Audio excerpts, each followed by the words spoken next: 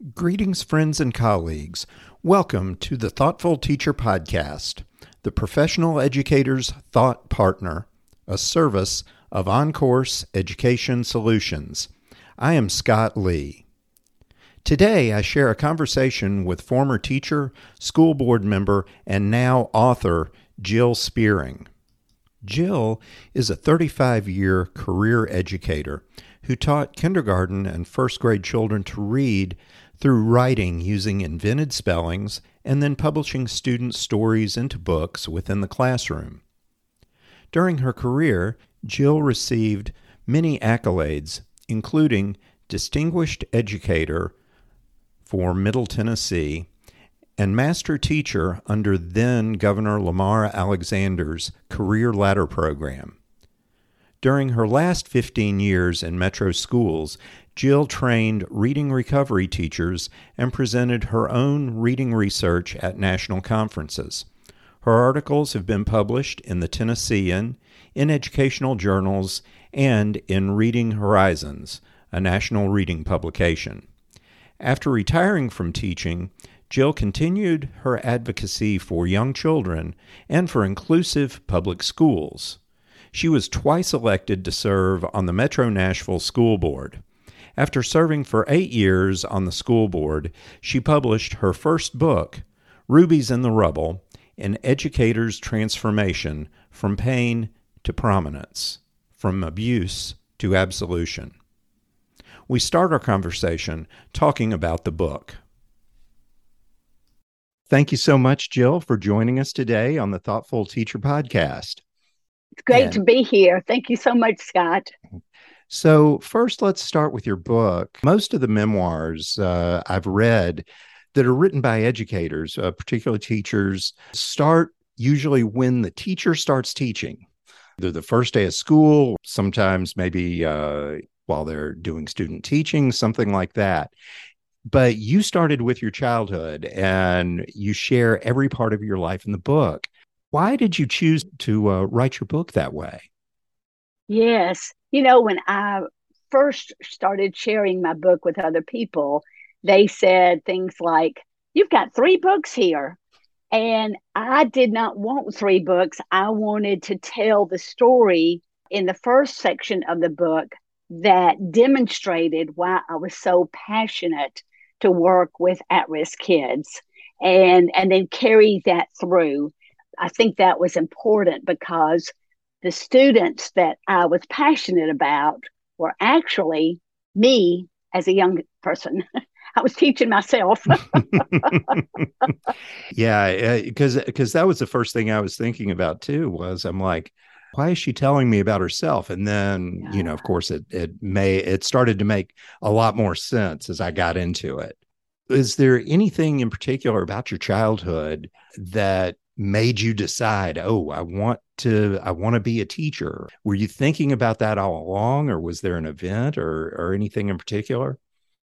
Well, as I look back over my life, I realized that there had been a couple of teachers who had dramatically impacted me in a positive way.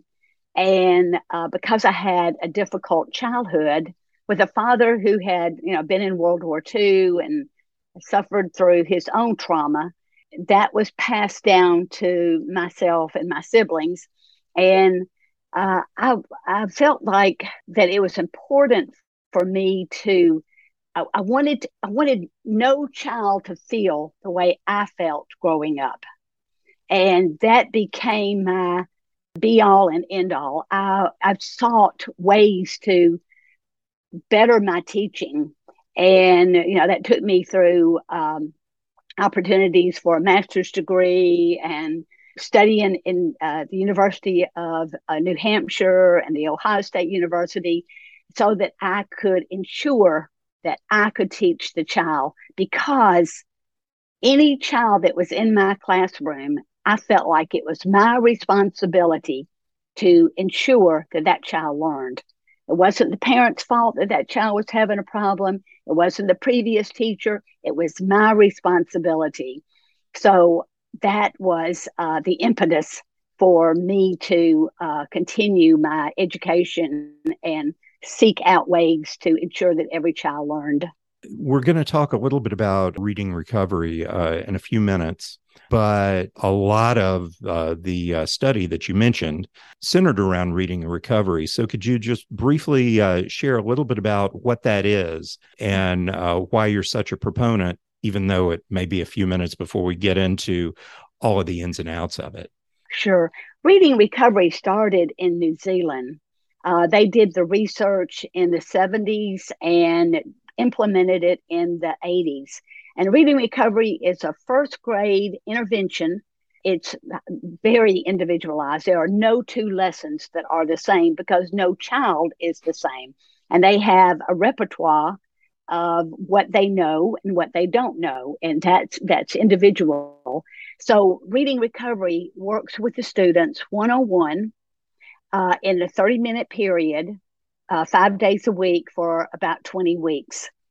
And the children, to me, it changed my life. I felt like finally I have learned how to teach all children. And not only, so often we teach and things that the child is hearing just goes right over their head because they don't understand the concepts that we're using and the words that we're using, like the letter and a word, the concept of a letter and the concept of a word. In reading recovery, there's an observation survey where you can really get a good look into the child's thinking. And then I can build my lessons around what the child knows and their interest in order to make learning easy. It's a beautiful program. I know you dealt with a lot of this like I did. For a while, there were a lot of those scripted types of reading interventions that just never really worked. And, because they're not individualized. Yes, yes. That's so interesting because so often we educators are presented with a curriculum. And often it's verbatim, it's this is what the teacher says and this is what the student is probably going to say. But rather than teaching a curriculum, I think it's important that we teach the children and using the curriculum as a guide, but it's the child that is important, and following the child, as Yetta Goodman would say from the University of Arizona, is imperative for success in the classroom. One other thing, the title, the word reading recovery, and I've never actually used it, but I've read a lot of good things about it. Can you tell why they use the word reading recovery, particularly recovery? Yes, absolutely. I used to say reading recovery is not a 12-step program for kids who have been hooked on phonics. But in New Zealand, it's an island, and the ships get off course. And when a ship gets off course, the navigator plots the coordinates to get the ship back on course, and therefore they have recovered the ship. Dr. Maury Clay's thinking about reading recovery was that if we can determine which children are getting a little off course early, then we can recover that trajectory in a short amount of time. And I've actually done sailing navigation. I've even learned how to use a sextant and things like that. But one of the things, whenever you're plotting a course, because the water and the wind is always moving you're always in a constant state of recovery. Navigators actually use the word recovery when they realize that they've lost course. They always are assuming that they're recovering the course because you're not traveling over ground, and you never can hold a perfect course. So it's always in recovery. Right. So I just thought that was so interesting to read about.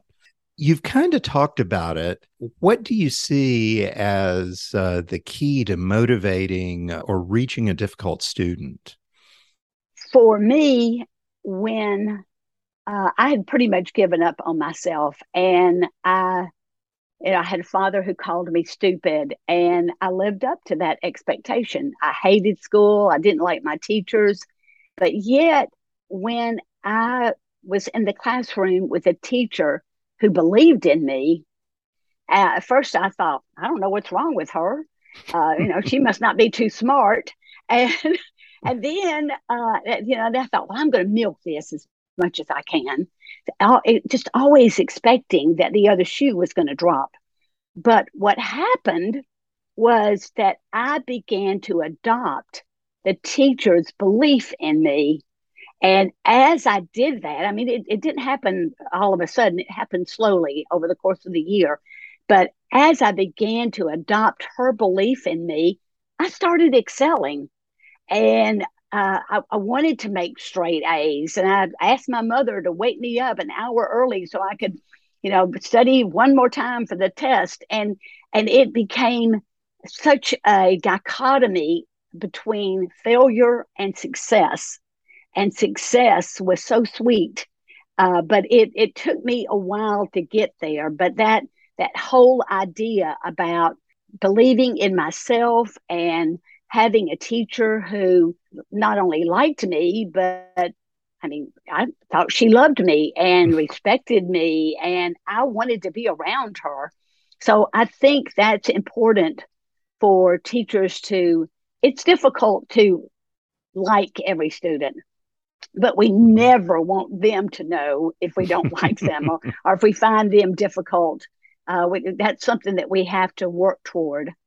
There have been times as a principal where I've had a student complaining about a teacher. Oh, they don't like me or whatever. And I'm like, well, do they respect you? Well, yeah. Do they do this and this and this? I'm like, you don't always have to be liked even. Yeah. Yes. But what are you getting out of this teacher's class? Oh, well, it doesn't even always have to be liked. And I have worked with teachers even that were sometimes not really well liked, but they were still effective with kids. So yes, it's interesting that you're talking about motivation and teachers' expectations and curriculum. I mean, there's a lot of things out there right now that are creating a lot of angst for a lot of teachers. I was just reading today, so far, although a lot of teachers and surveys in the last couple, 3 years have been saying, thinking about leaving, we're not seeing an enormous exit like there was some worries might happen,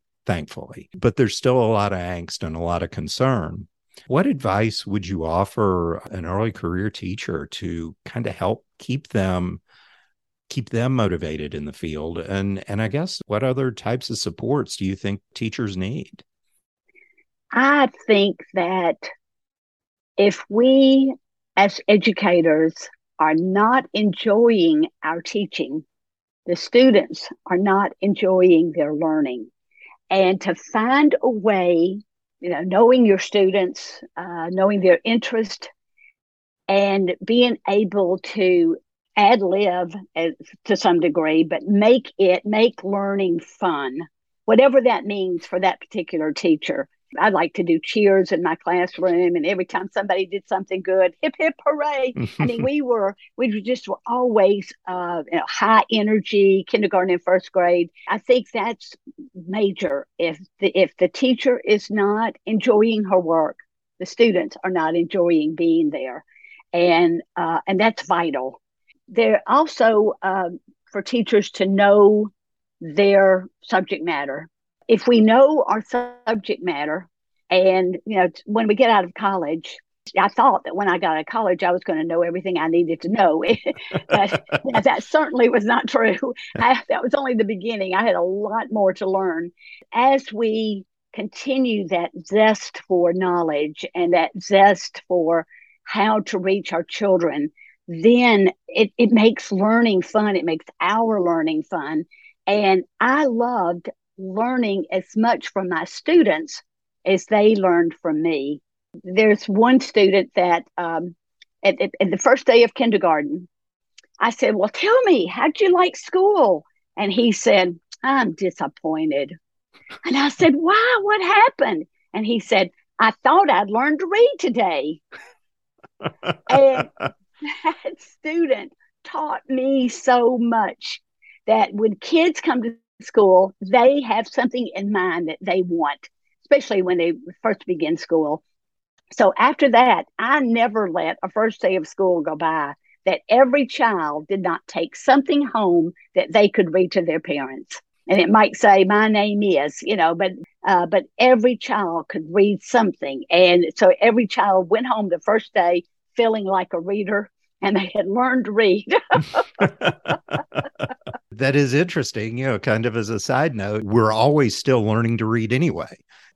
I want to talk about something else and kind of change gears a little bit. Sure. And talk about some of the less positive things, because you talk about a lot of disappointment, a lot of professional disappointment in your book. On several occasions, you were involved in implementing effective research-based educational programming, only to have a leadership change or an administrative change somewhere in the organization that just came in and dismantled the program, even though it was working and you could demonstrate that it was working. I guess, what are the negative effects of that? What are your thoughts on that? And why does it always seem to happen so much in education? I know. It's so sad. It seems like our pendulum swings back and forth, doesn't it? Mm-hmm. And sometimes when a new director comes in, they want to make a mark and they want to establish their programs, and as opposed to a director of schools who comes in and takes time to see what's going well with the district, what's working, what isn't working. I had an experience where the director of schools was very supportive, according to his own comments, about reading recovery. But then, as it turned out, when he got mad, he was get back at people. So when things didn't work in his favor, he retaliated. And at one point, we had 84 reading recovery teachers and 4 teacher leaders who are the trainers of the teachers. It was the day before we were going to present our budget to the mayor. I was on the school board at the time. When that happened, the teachers, I mean, they were devastated. Sure. And 50 of them were 50 out of the 84 were at the meeting. And there were tears and upset. The director wanted them to do something different. And I asked them while they were there, "Are you willing to do this?" Not one teacher raised her hand. So as a result of that, those teachers were snapped up by surrounding districts. They had lost their respect for our school system. Surrounding districts put out the word that they would like to interview them. And we lost over 50%, like within a few months. It is a devastating thing when you feel like you have a program that's working. As a matter of fact, after the second year of reading recovery in Nashville, the Research and Development Office did a study that concluded that we had actually saved $330,000 in retention savings alone. And that didn't include the amount of money that we had saved in special education dollars. I don't think people really understand how much, because you've been on a school board and dealt with the budget. I know you understand this. People don't really understand how much it costs to retain a student for another year in school. I mean, it's huge. The average cost of a student varies from state to state, but we're both in Tennessee. It's about $10,000 a year. Mm-hmm. Well, every time you retain a student, you add that back in as a cost again, unless you find a better way to do it. Yes. And that was the beautiful thing about New Zealand, reading recovery, when it started in New Zealand, because they did not want to see students fall. They did not want to see the students fail.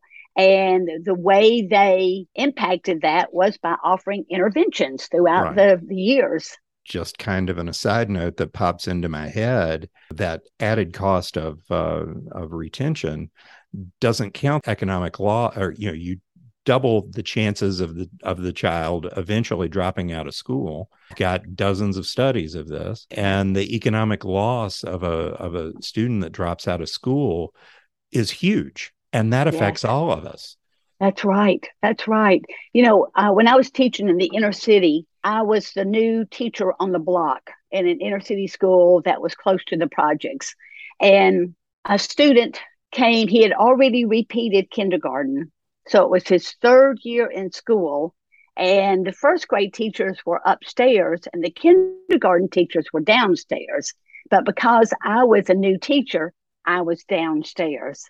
Now, Jerome came a week late and they started bringing him downstairs.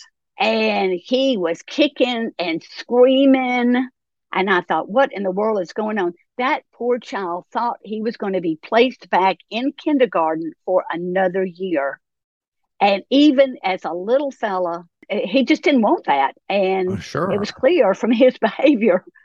Yes. Mm-hmm. Yes, it negatively affects our students. And the thing is, there's so many things you can do without actually having to retain a student. Yes. Let's talk a little bit more about what it was like being on the school board. It wasn't all bad all the time. I don't, you're ready to retire. Why run for the school board? I mean, to me, that sounds like just the worst thing ever. I know. People thought I was crazy. I had retired, and the person who was in the district seat, District 3, where I live, had decided that he was not going to run for re-election. And because I had worked so much with the community and different people, inviting them to come and see a reading recovery lesson behind the glass, I had made some contacts out in the field. And so a group of elected officials got together and tried to come up with some names to replace the District 3 seat that was retiring. And my name came up, and they called me and asked me if I would consider it. And I thought, I don't know anything about being a politician. I don't like asking for money. I can't imagine me doing this. But then I thought, what would it be like to sit on the other side of the table? What would it be like to have more decision-making possibilities? So I decided to do that. And I raised $8,000, which was a lot for me, but my opponent raised $35,000. My opponent was a charter school person. And so he was getting the big money. He was not an educator. He had no children in school, but I beat him because I think being an educator resonated with the voters. And also I just worked my tail off. I mean, I was out knocking on doors and took every speaking engagement I could, and was elected to the school board. And I really loved being on the school board for a big part of that time. The director of schools at that time asked me what I wanted. And I said, I want a comprehensive literacy program. So he helped make that happen. And I got to be a part of that. And we came up with this beautiful comprehensive literacy program. Well, as before, we had a hodgepodge of reading programs that actually contradicted with one another in philosophy. So I was so proud of the work that we did on that literacy committee. So you're right. It was really a good experience, until it wasn't. Sure. You talked a little bit about it, but toward the end of the time that you were on the school board, you were dealing with a difficult superintendent, and everything was becoming public. What is that like? People can read the book and get the blow by blow, but just what is that like having to do that? Because that, to me, that is so foreign about what that experience could be like. And the public discourse just must have just been poisonous, and it must have been not very good for the public, for the school district, any of it. Yes, it was a very painful time. The director of schools he came in with such a strong interview, and we were just all of the board. It was a unanimous decision to bring him in. And I just loved him for, about the first 9 months. But he had a gag rule. So he was saying that board members could not talk to teachers and teachers could not talk to board members. Well, board members didn't like that. So he raised, he got over that one. But he still had his teachers scared. So the teachers didn't want to talk to us. But go ahead. Oh, no, I'm just thinking, sorry, I'm thinking about my school law class. Yeah. I think that's against the law. Yes. Yes. Okay. I think it is. But if nobody holds you to it, you can Right. get by And a with matter it. of fact, I'm sure it's against the law, and there have been test cases about that very thing. Oh, So, I mean, after school, part of the reason why tenure exists was to prevent this kind of intimidation yes. and political Yes. influence anyway. So, sorry, Yes. just kind of an aside there. Yes. You tried to keep this out of the press and keep it within the district after the gag rule was Mhm. implemented. And of course, people continued to talk to you on the down low as much as they could. Why did it have to become public? What motivated you to force this out into the open? Because I think Yes. it's important that people see that sometimes it's just hugely important to, even if you're afraid of a superintendent, to find an ally on the school board. So Yes. tell us a little bit about that. As I was talking to teachers and realizing that our superintendent was giving the board members one message and the educators a different message, I went to the superintendent and talked to him about it. We had like a weekly conversation around this topic for about 3 months, and nothing was changing. And I said to him, if this does not change, I'm going to bring it to the board floor. And still nothing changed. So I began to bring things to the board floor. And when that happened, of course, the press was very interested, and we were on the news almost every night. and um, and my life played out in bright lights on television. But the sad thing about it was that it I had I have so much respect for our school district, and at one point the director played a song by the name it's "Blow the Whistle," and which has some difficult language to hear. And now he only played a little segment of the song, but he prefaced it at a principals meeting by saying, when we have a hard board meeting, this is what the song that plays in my head. The principal started calling me immediately. I mean, my phone was ringing off the hook. I let him know that that was not okay, and he didn't agree with me. He said it was only just a few segments, but even though it was only a few segments, the principals who didn't know the song were on their phones looking up the lyrics. Mm-hmm. And so it became, even though they were not spoken words, it was on what was on everyone's mind. Mm-hmm. And to me, that was such a travesty to see that happening in my district that I had worked for 35 years in, and I'd never seen anything like that before. So I was the only board member who stood up. I signed a civil service complaint about that, and nobody else wanted to touch it. That was a difficult experience, and I ended up in the hospital with open heart surgery. I had to have a triple bypass because of those. It was about a year that Mm-hmm. that we tussled, and but I felt like it was my responsibility. When I was teaching, it was my responsibility, and I was a board member. I voted for him, and it was my responsibility. When I learned that he wasn't who he said, it was my responsibility to stand up.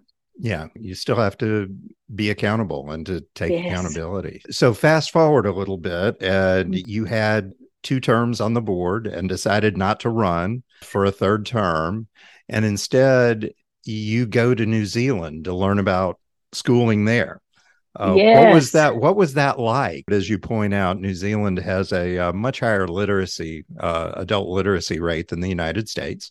Yes. I looked it up. According to OSED, they list the United States around 86% and New Zealand 99% for the adult literacy rate. So, and that was part of your motivation, I know. So, tell us a little bit about that and what you learned in New Zealand, and then also what you think we could be doing better in the U.S. based on your Yes. experiences in New Zealand. Yes. Going to New Zealand was like going to heaven. I got to visit 19 schools while I was there on the North and the South Island, and people were very welcoming to me. And one of the things that stands out to me about the way New Zealand does their instruction is that there's not competition in school. There's collaboration and cooperation, very different from our school here. They don't give grades. They give progress reports, functioning at grade level, a little below grade level, above grade level. And they do give the STAR test in math and reading, the beginning of the year, the middle of the year, and the end of the year. Those tests are not graded. Those tests are used to help the teachers understand where the kids are and to impact their instruction. And I just feel like we could do so much more than we do here in the United States. In New Zealand, they have time set aside every day where the kids get to go out on the playground and talk to each other, 45-minute periods, about twice a day. And, in the United States or in Tennessee, we have a 20-minute recess period, and 5 minutes is getting out the door. Mm-hmm. So, the kids are just impacted in terms of not having an opportunity to talk to one another. And that impacts learning. When their mind is someplace else, that impacts their learning. But when they have this opportunity to go outside and talk to their peers and sort their business out, then they can come back and they're tuned in, tapped in, turned on to learning. And that's what they have discovered in New Zealand. And I think we could do that here in the United States, but it would just take a change in philosophy. Mm-hmm. But we have a belief system that time on task is what's important. And even as a kid, there would be times that I would be trying to work a math problem. And my mother would say, get up and walk around and get your mind on something else and then come back.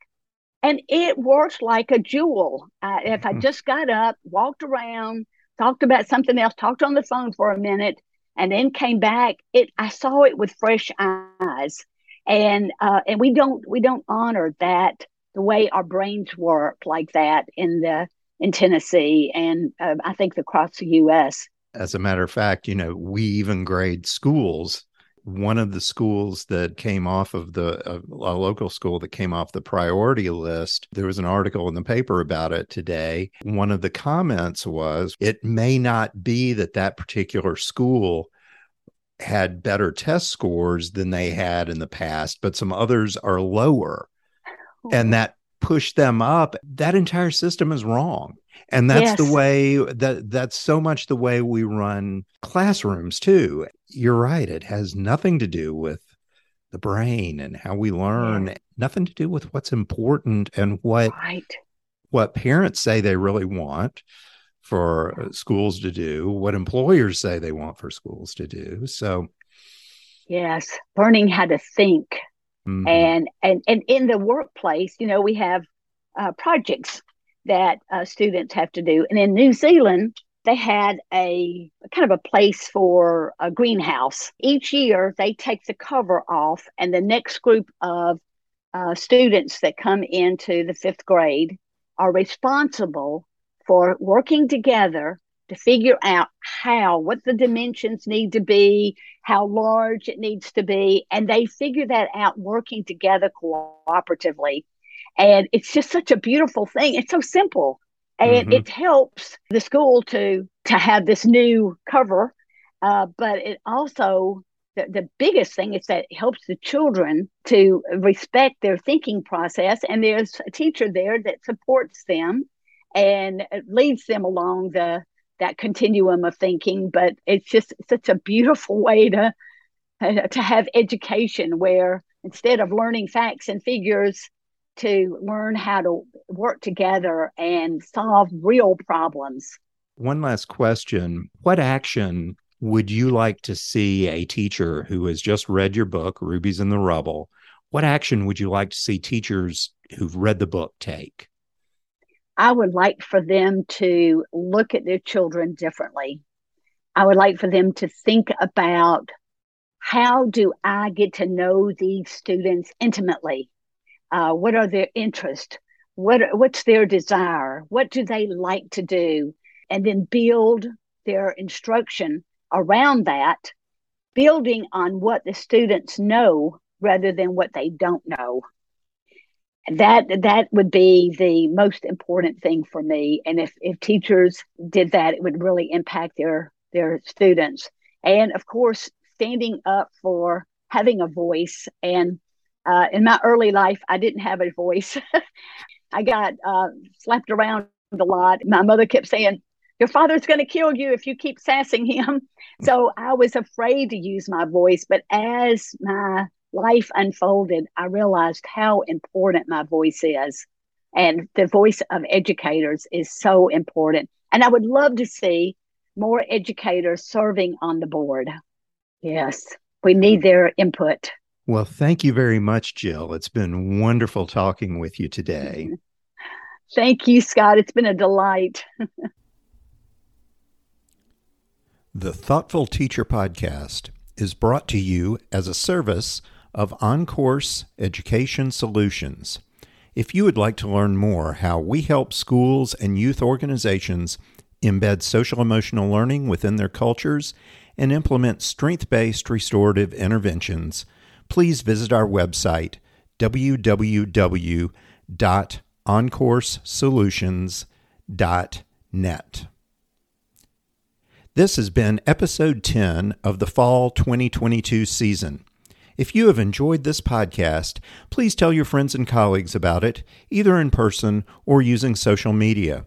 We also greatly appreciate positive reviews on the podcast app you use. The Thoughtful Teacher Podcast is hosted and produced by R. Scott Lee, who retains copyright. We encourage diverse opinions. However, opinions expressed do not necessarily reflect the views of producer, partners, or underwriters. Guests are never compensated for appearance, nor do guests pay to appear. Transcripts are available following podcast publication at our website, thoughtfulteacherpodcast.com. Sponsorship opportunities or other inquiries may be made on the Contact Us page at our website, thoughtfulteacherpodcast.com. Please follow the Thoughtful Teacher Podcast on Twitter at Dr. R. Scott Lee and on Facebook at facebook.com Thoughtful Teacher Podcast. Proud member of the Podnuga Network.